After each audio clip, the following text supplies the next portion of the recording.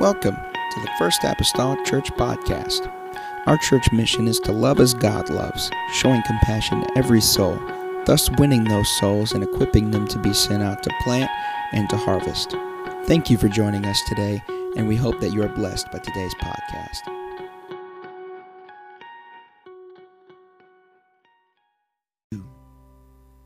John 2, going to start with verse number 12.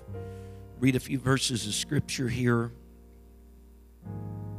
I'm going to read all the rest of chapter 2 except for the last 3 verses. Don't get concerned. We'll pick those up and put those with chapter 3 when we get to it next week. The Bible says in verse number 12 of John 2, after this he went down to Capernaum, he and his mother and his brethren and his disciples, and they continued there not many days. And the Jews' Passover was at hand, and Jesus went up to Jerusalem and found in the temple those that sold oxen and sheep and doves and the changers of money sitting. When he had made a scourge of small cords, he drove them all out of the temple, and the sheep and the oxen, and poured out the changers' money and overthrew the tables, and said unto them that sold doves, take these things hence. Make not my Father's house a house of merchandise. And his disciples remembered that it was written, the zeal of thine house hath eaten me up. Then answered the Jews and said unto him, what sign shewest thou unto us, seeing that thou doest these things? Jesus answered and said unto them, destroy this temple, and in 3 days I will raise it up. Then said the Jews, 46 years was this temple in building, and wilt thou rear it up in 3 days? But he spake of the temple of his body. And when therefore he was risen from the dead, his disciples remembered that he had said this unto them, and they believed the scripture and the word which Jesus had said. And so this is the known cleansing of the temple. Last week we talked about the water pots, the water that was made wine. This week we're talking concerning the temple. I entitled this lesson tonight this: no lamb, no money, no heritage, no problem. No lamb, no money, no heritage, no problem. Hallelujah. Let's go to the Lord right now. Father, I come to you here this evening. I love you, O Lord, and I thank you, Jesus, for your kindness. I thank you, O Lord Jesus, God, that you know exactly, Lord, where your people are. You know, Lord God, what we have need of in the moment, God, that we need it. I pray, oh Lord, let your word, Lord, stand upright tonight. I pray, oh God, and speak to us, Lord, from the scriptures, Lord, and the passage of John. And we'll, Lord, give you the praise and the glory for it. In the name of Jesus Christ, I pray. Amen. God bless you here this evening. These verses of scripture tonight piggyback last week's lesson, and in reality are setting us up for Nicodemus's encounter with Jesus Christ in chapter number 3. Last week, the water pots that were normally used for the purifying of the Jews in some type of ceremonial use, such as foot washing or hand washing, they had, by the time Jesus had completed his miracle, they had something new in them, or they were being used for a new purpose. Typically, they held water for these customs of hand washing and foot washing, but instead, after Jesus' miracle, they held wine, as it's stated in Scripture. And that change was made available, of course, by Jesus Christ. that change and alteration of these purifying, these pots that were used for purification was made available because of his beginning of miracle, being turning water into wine and incorporating the servants and filling them up to the brim. And they drew and took to the governor, and he knew that the best or the better was saved for last. But in our passage here today, Jesus is doing something else. He is turning the traditional practices of the temple on their head as well. And Jesus identifies himself with the temple, or perhaps even more accurately, as the temple. Not to mention, when we go back to chapter 1, that John the Baptist had proclaimed and testified that Jesus was the Lamb of God. And so as we've gotten just so deep or so far out here in the Gospel of John, everything that we see that has occurred or happened thus far is pointing to Jesus. He's the Lamb of God. He is the sacrifice. He wants to do something new with the ceremonial washings. And he is here in our passage tonight, the temple.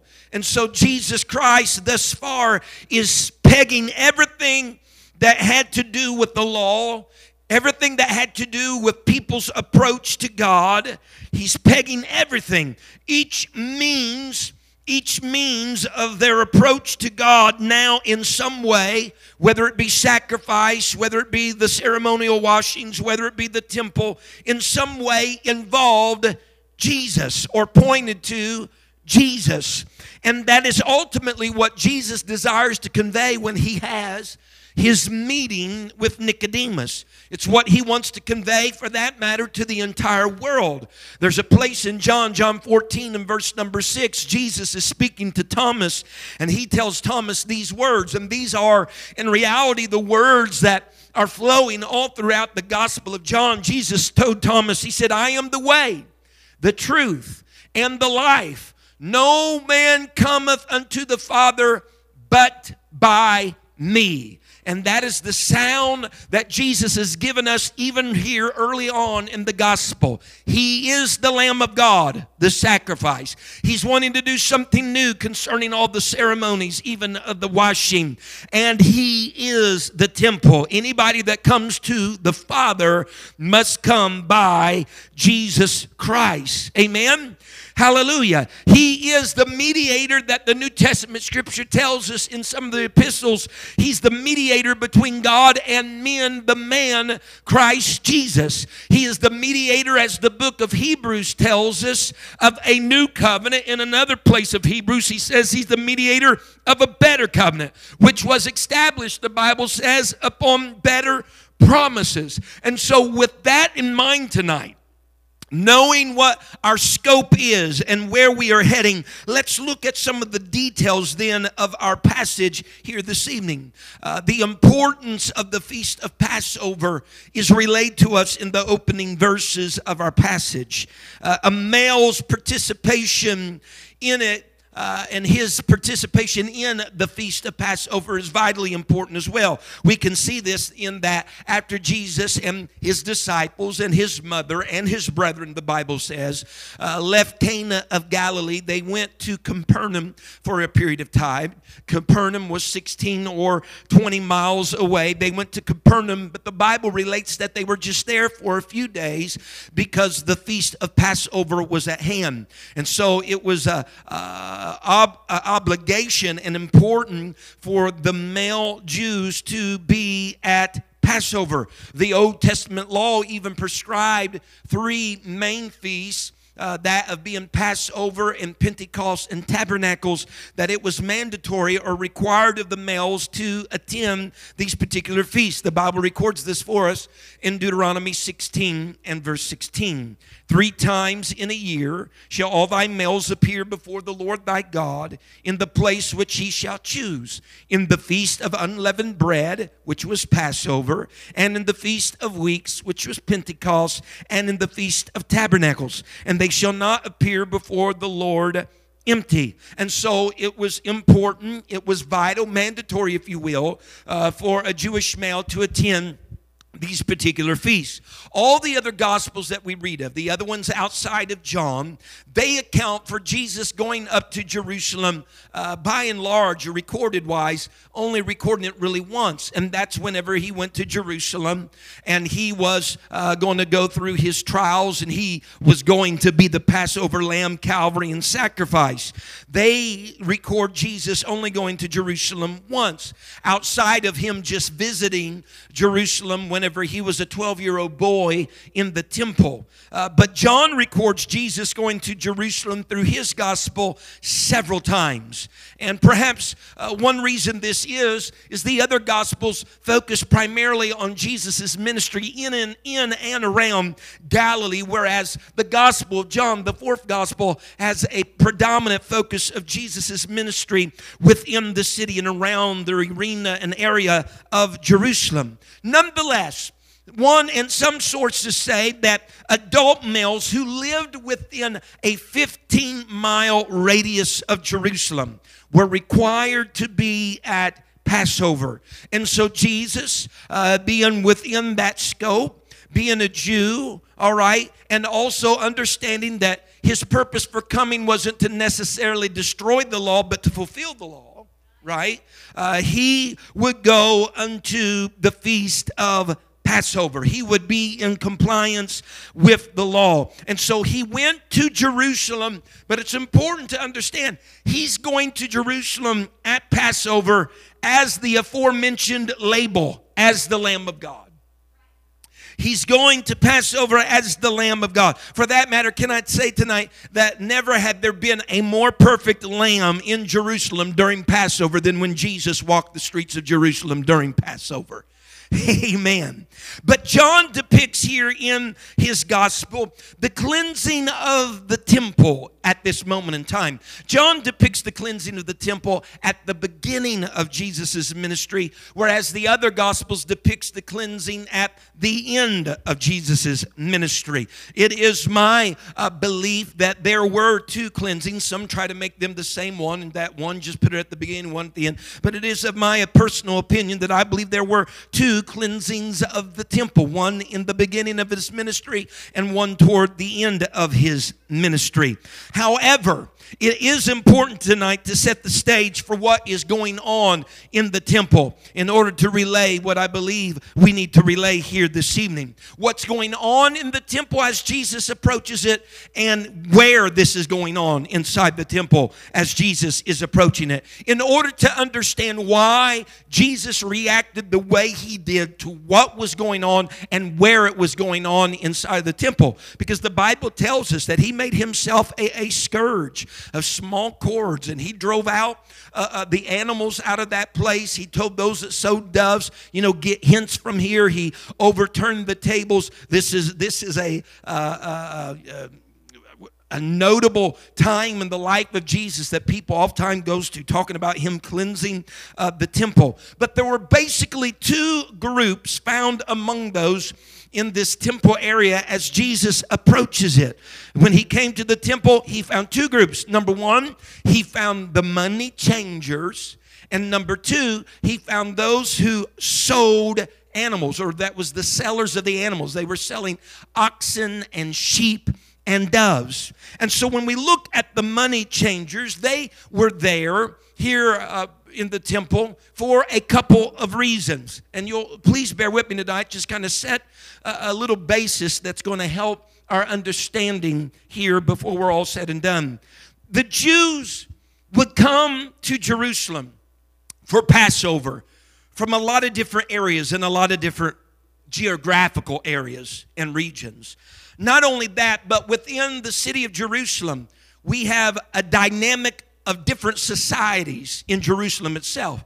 You have the Romans, you have the Greeks, you have the Jews themselves. You have differing societies found right within the city of Jerusalem itself.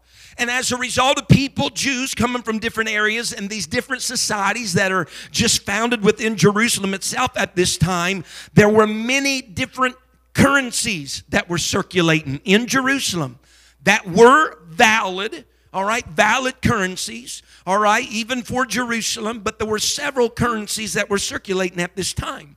Now, there is, though, something important concerning this. Every Jew that was over 19 years old, he had to be 20 years old, he was obligated, according to the law, to pay a temple tax.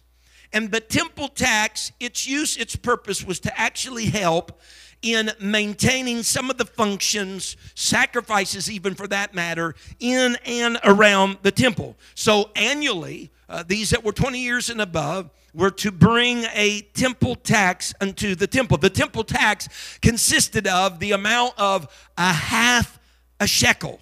And for them of that day, it equated to almost 2 days' wages. So every year, about 2 days, wages of about, that came to about 2 days of their wages, they would give to the temple, that half a shekel, for the functions of the temple, sacrifices around the temple.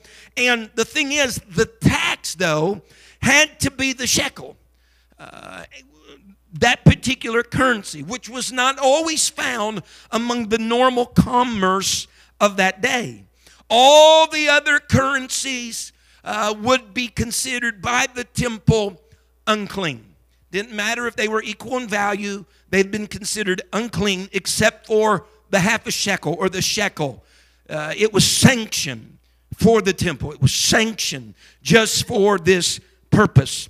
And so the money changers are there at the temple, because there's going to be people coming there, Jews from different areas, some have different currencies, and they're going to come to the money changers, and they are going to get their exchange rate. There's going to be a conversion of their monies in order to get the half a shekel that was sanctioned by the temple. And so when they would get that one standard coinage for the payment of the temple tax, it was going to come from the money changers for, paying their tax, and even maybe possibly for paying for an oxen or perhaps a turtle dove or a sheep that was there for a sacrifice maybe that they even was going to bring unto the Lord. And so the money changers, note this, that they weren't just simply exchanging equal ratios of the needed currency of the half a shekel for whatever was given to them. As any good business person would, and even today, there were fees charged for the exchange, for the service that was being provided. I mean, it's just a little bit of a courtesy. If you think that's what you need, they're providing the service for what you need, there's going to be a fee. That's business, all right? Everybody doing okay out there in the live stream world? All right. In addition, though, to money changers, that group, we also have sellers of the animals, of oxen, sheep, and doves. And this was a permissible practice, I wish to add. It was a service that was provided for the people that had been traveling a great distance in order to get to Jerusalem, to the temple, for the feast of Passover. This service provided for them that instead of bringing their own animal and traveling a great distance with it, they could and were able to purchase one of the sacrifices, one of the animals on site for the purpose of their sacrifice. Now, a person could bring an animal of their own, or there were even some places outside the temple that a person could buy an animal. For that matter, they could buy an animal at a cheaper rate. But most of the animals that were bought on the outside of the temple, when brought into the temple, still had to be inspected, right? Because we're looking for a certain type, a certain condition, a certain tier level, if you will, of animal. And so they still had to be inspected. And the historians say that most animals that were bought outside the temple and was brought inside the temple for inspection were normally refused upon inspection. Not only that, Joe and Mary that bought just outside the temple and brought their sacrifice in, they had to pay a fee for their inspection. All right? But if you bought the same animal on the inside of the temple, they have documentation that it was typically considerably more. For instance, I read in one place where a pair of turtle doves, a pair of doves outside of the temple was about 4 pence. All right? But inside the temple could be up to 75 pence. Now, if you're talking about the average wage per day was a little less than 4 pence at that time. So you're talking about buying outside the temple, you had about a day's wage in getting your animal. Not to mention the half a shekel for the temple tax, which was about 6 pence, was about 2 days' wages. All right? Then compared to that, going and buying one on the inside of the temple, that we're talking about several days' pay that would equate to that. So when you think about this, to purchase a couple of turtle doves, which were an acceptable sacrifice, for that matter, Old Testament bears that the turtle dove was accepted as a sacrifice because it could be the sacrifice of those that didn't have means or that were poor. We read in the scriptures sometimes whenever a lamb wasn't capable of being brought or another sacrifice, they said, well, if that wasn't able, then you could bring some turtle doves, because surely even somebody of even some of the lowest socioeconomic status could pay for some turtle doves. They were cheaper than oxen. They were cheaper than sheep. And so perhaps they could buy turtle doves. Why? Because God in his system, and when we talk about sacrifices and animals, that was all of God's system of worship. He wanted to make it where anybody could worship. Right? And so if they couldn't bring a lamb, a turtle dove's much cheaper, so perhaps they will bring a turtle dove, because we're not going to ban anybody from worship. We read of this in Old Testament scripture as a premise. Leviticus 5 and verse number 7. The Bible is speaking here concerning the trespass offering. And we see in verse number 7, a concession made if you were not able to bring a lamb. Look, verse 7. And if he be not able to bring a lamb, then he shall bring for his trespass which he hath committed 2 turtle doves or 2 young pigeons unto the Lord, one for a sin offering and the other for a burnt offering. So we're talking about an individual that the statement was for a trespass offering you should bring a lamb. But he's saying, but if they can't, if they don't have the means, then we're not going to exclude them from being able to take care of their trespass, their sin. We're gonna make it low enough, if you will, in order for them to be able to purchase turtle doves and be able to take care of their sin. And so there's a concession that is made that makes it available for them to be able to do what anybody else would be able to do. We read of this also in Leviticus chapter 12. The Bible tells us in the Old Testament law that after a woman has had a child, she would have to go through so many days of purification, a certain number of days if it was a boy that she had, or a different set number of days if it was a girl that she had. But after the days of the purification was over, the Bible says that that woman should bring a lamb for a burnt offering unto the Lord, and a turtle dove or a young pigeon for the sin offering. But again, within this context of scripture, it tells us if this lady that had just had a child went through her days of purification, if she was not able to bring a lamb for her burnt offering, then instead of 1 turtle dove, she could bring 2. Or 2 young pigeons. And one would be used for the burnt offering, and the other one would be used for the sin offering. What the Lord was making it achievable, right? To get ourselves right with the Lord. He was making it achievable in some of these other areas where we could come with our sacrifice and worship him. For that matter, Mary, the mother of Jesus, right?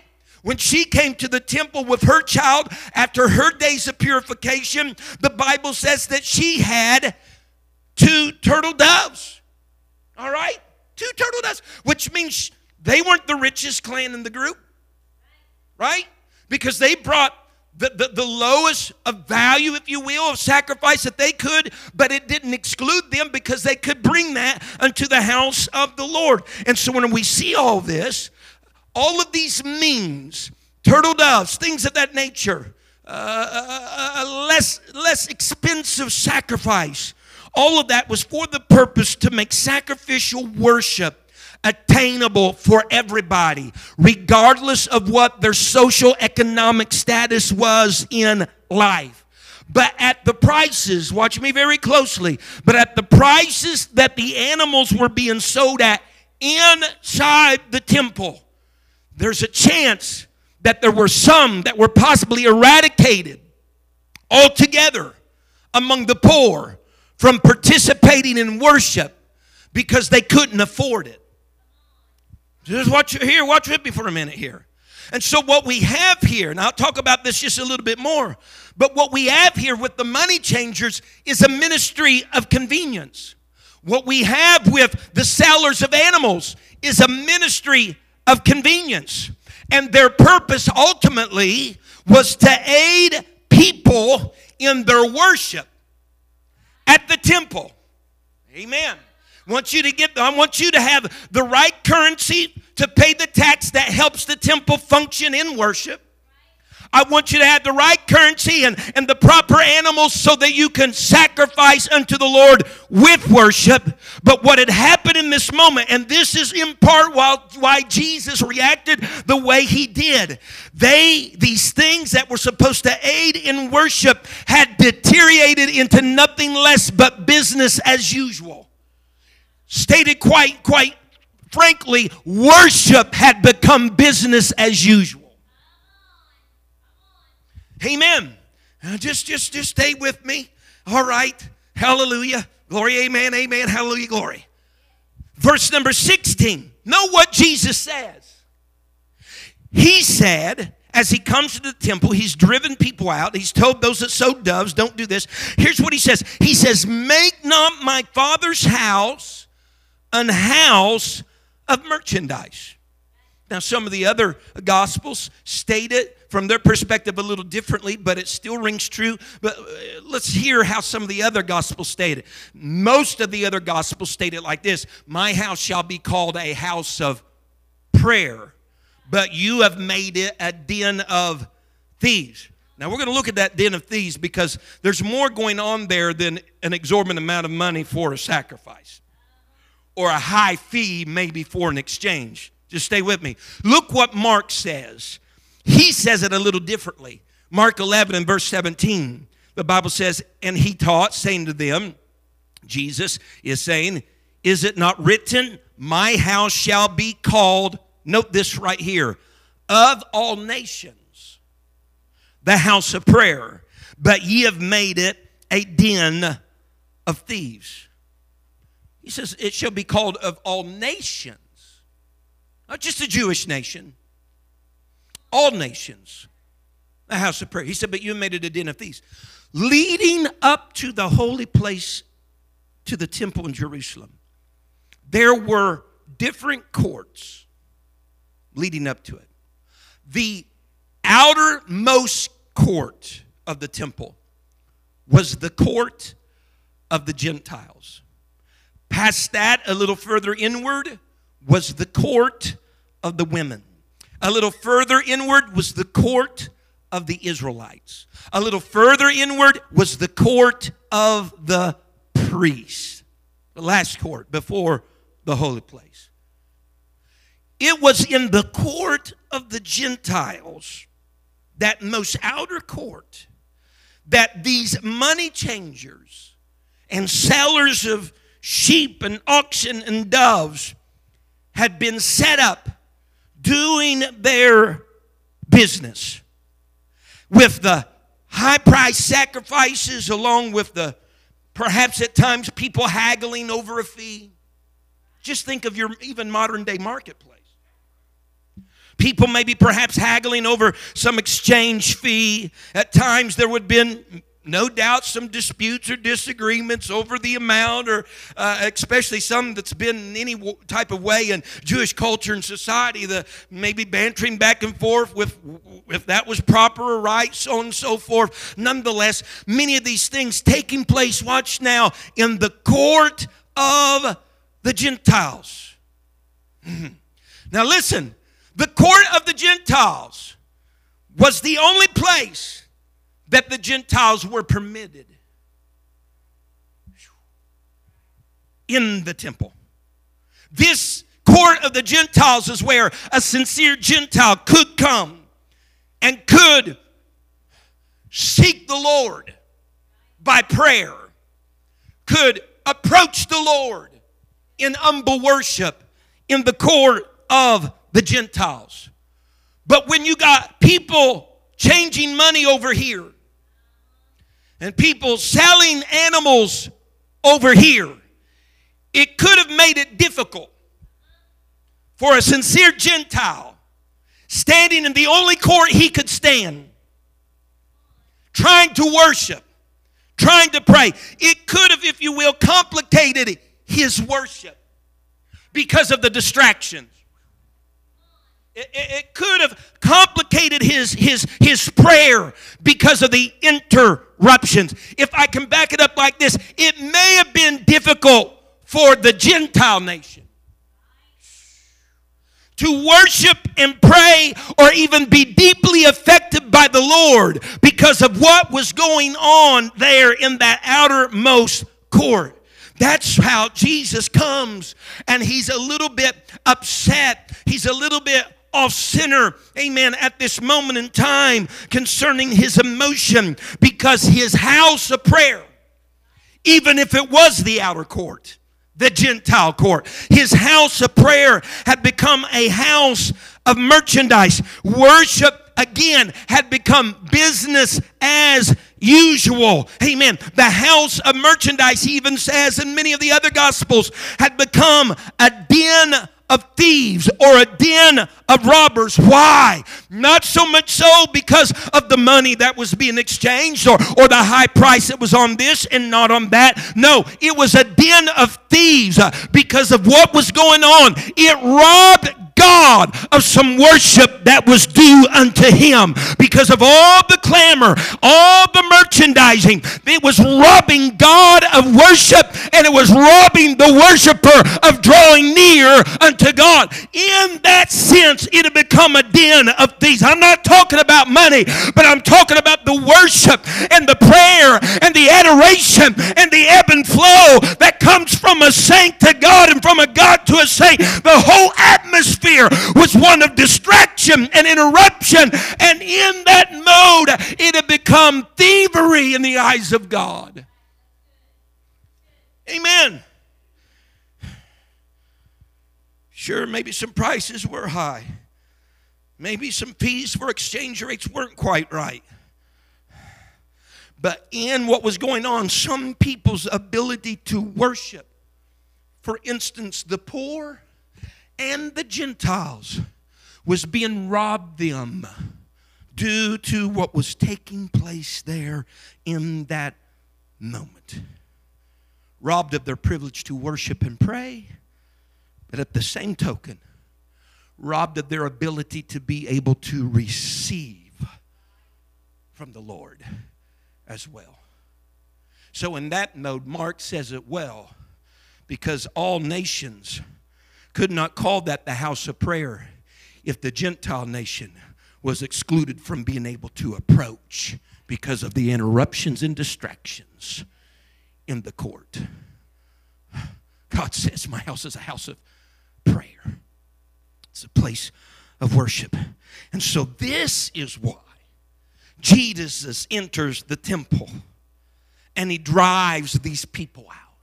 This is why Jesus enters and he drives out the animals. Because what Jesus was doing in that moment, Jesus was fighting for a worship without distraction type of model.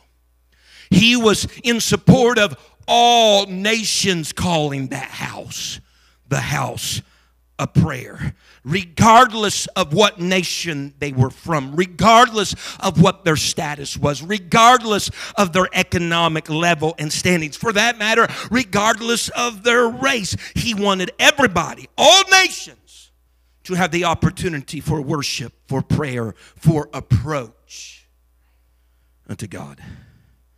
So this wasn't so much about money and merchandise as it was about prayer and worship. Jesus didn't want people's approach to be hindered. In other words, I don't want the poor not to be allowed to worship because they lack a sacrifice. And I don't want them to be excluded from this because they lack money. Or I don't want the Gentile to suffer in his court because that's as far as he can go, that court alone. And he's got all of this disruption happening in this very place. See, temple sacrifices, and for that matter, the present way of doing things here in John chapter number 2, in Jesus' eye, would never lead all nations to God. They would never, the practices of this very moment, would never have all people calling that house the house of prayer.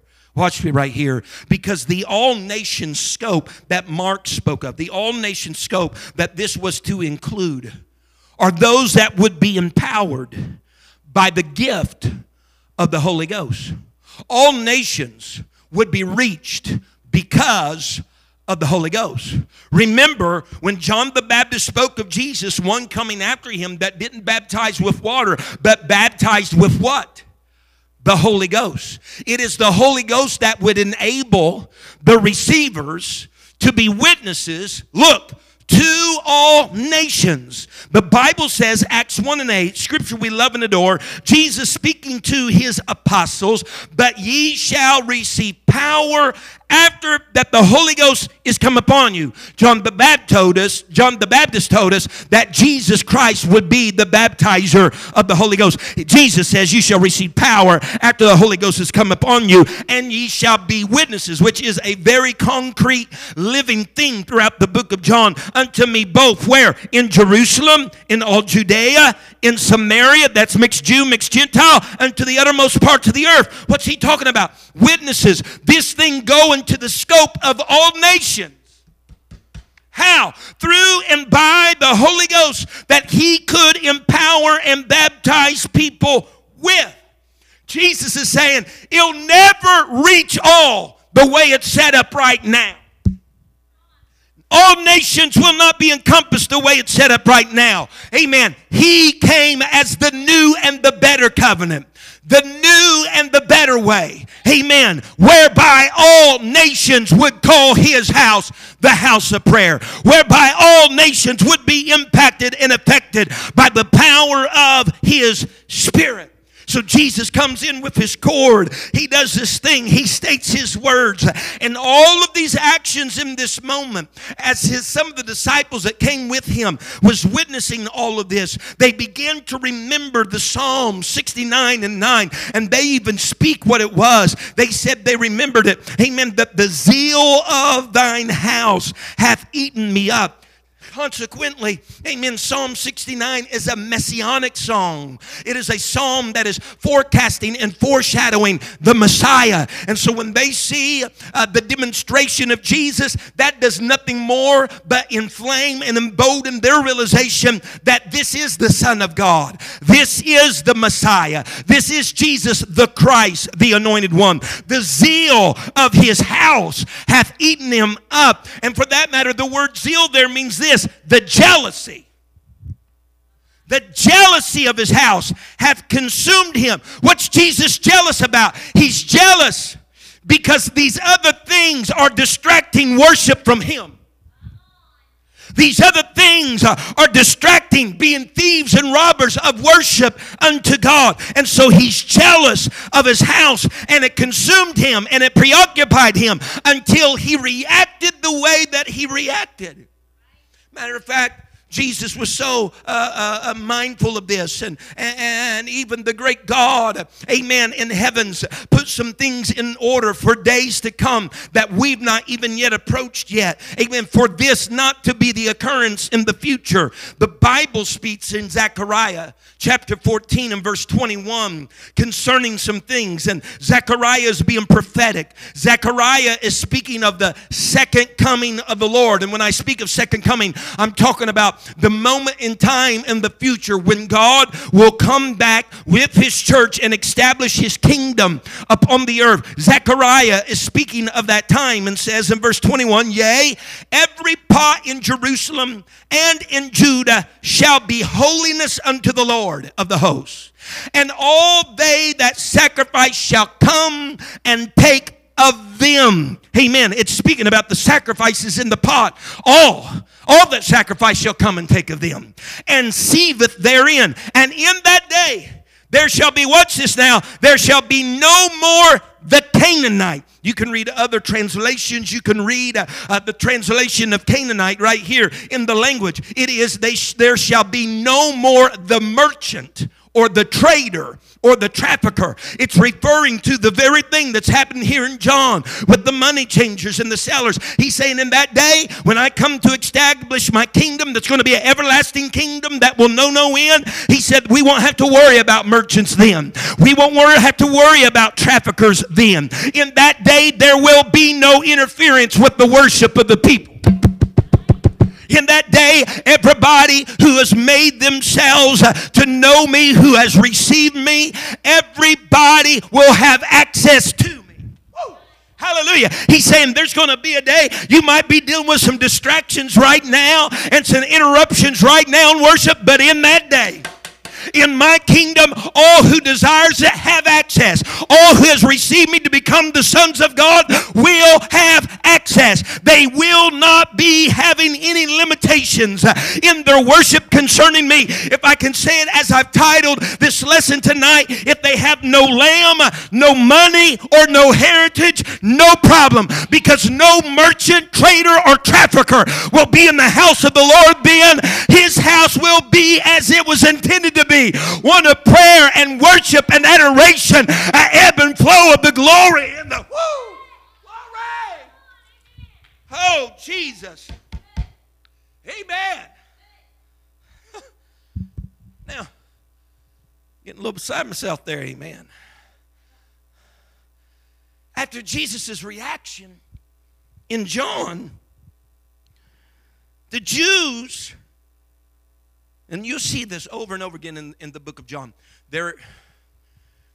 A wedge has started and it will continue to get deeper between Jesus and the Jews.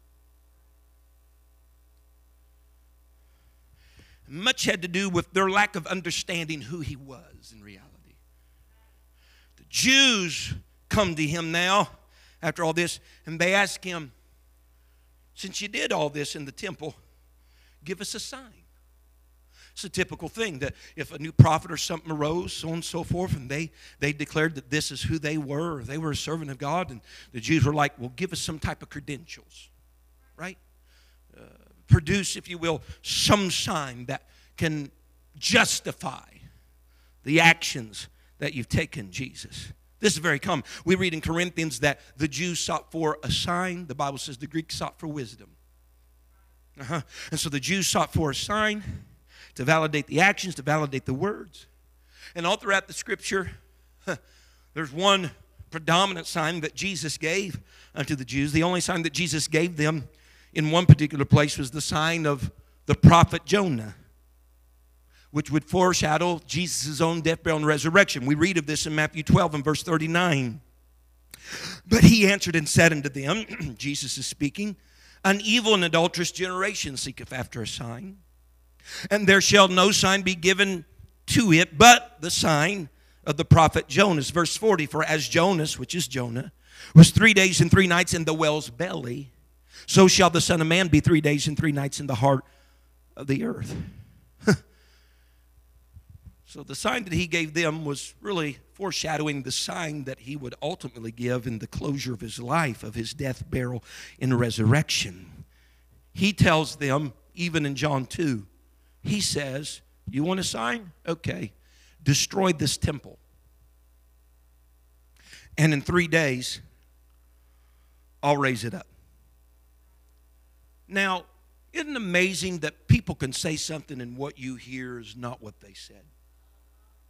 Because later in the trials of Jesus before his crucifix, they're trying to bring charge against the Lord, and they say that Jesus said, he said, I'll destroy the temple. And in 3 days, I'll raise it up. But that's not what he said. He said, you destroy it. And in 3 days, I'll raise it up. And so these people, these Jews thought, and there's a lot of double meaning throughout the Gospel of John. These individuals thought that he was speaking about the literal temple. And I know that he tells us he's talking about the temple of his body, but I guess in some regards he may have been to a certain degree speaking of the literal temple, because due to the money changers and the sellers of animals, the purpose of the temple in certain regards had been destroyed, or at least interrupted. There had been in the outer court with the Gentiles a destruction what the purpose of the temple was about. But ultimately, Jesus said himself that he's talking about the temple of his body. So Jesus was here among men and women. So since that was the case, temple sacrifice and the way that they had always done worship in reality was coming to an end. Because while they're over here selling an ox and a lamb and a dove, the Lamb of God is standing there. While they're talking maybe about the different courts leading to the holy place in the temple, the one who said his body was the temple was standing there. For that matter, in one aspect of the gospel, it says a greater than the temple was there. So I present to you this evening this. You don't have a lamb? No lamb? That's okay. John the Baptist has already told us that Jesus is the Lamb of God. He also told us, our writer of John of the Gospel in the book of Revelation, that he was the Lamb that was slain before the foundation of the world. No money, that's okay, because silver and gold can't do what you need done anyway.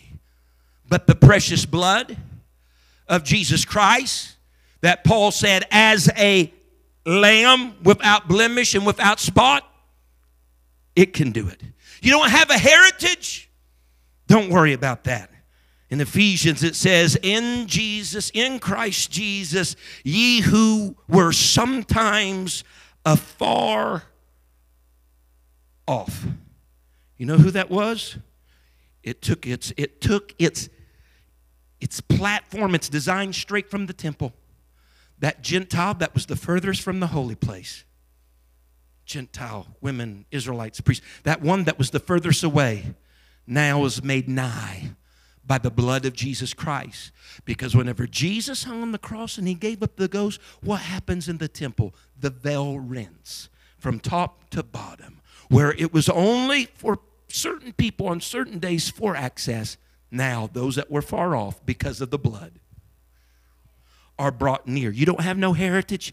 That's okay. No problem. Jesus is the sacrifice. Jesus is the price. Jesus is the temple as well.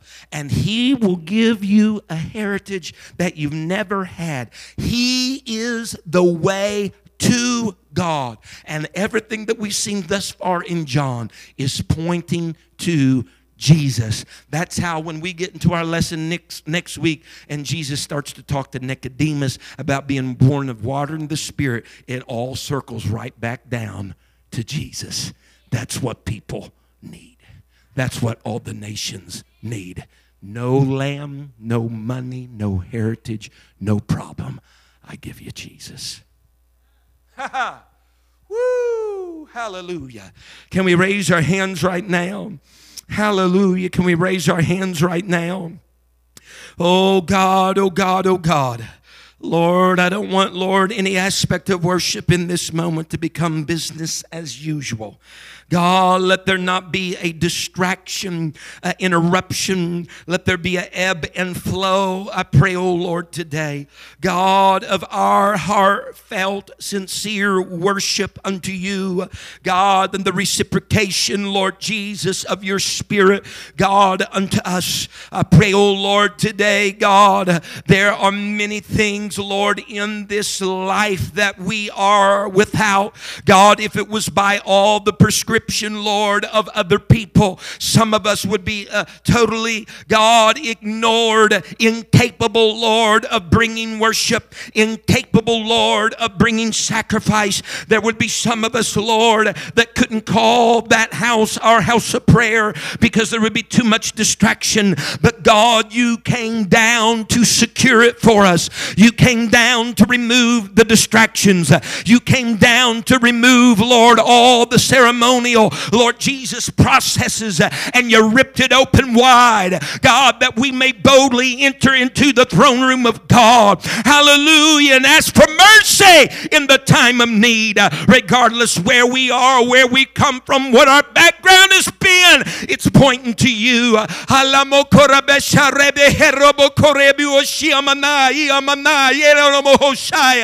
Hallelujah, Jesus. Hallelujah, Jesus.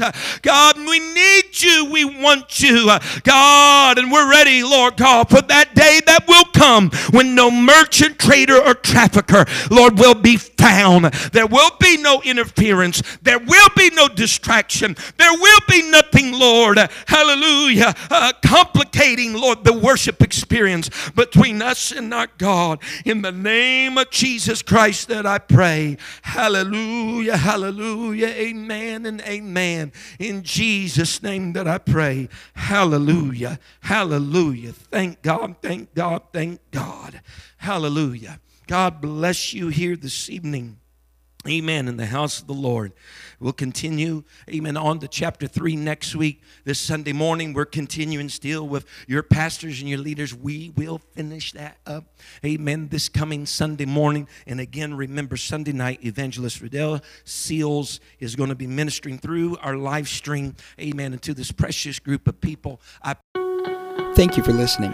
If you would like more information about our services and activities, you can find us on Facebook, Instagram, and Twitter with the username FACMC. Again, that's FACMC. Thank you, and have a blessed day.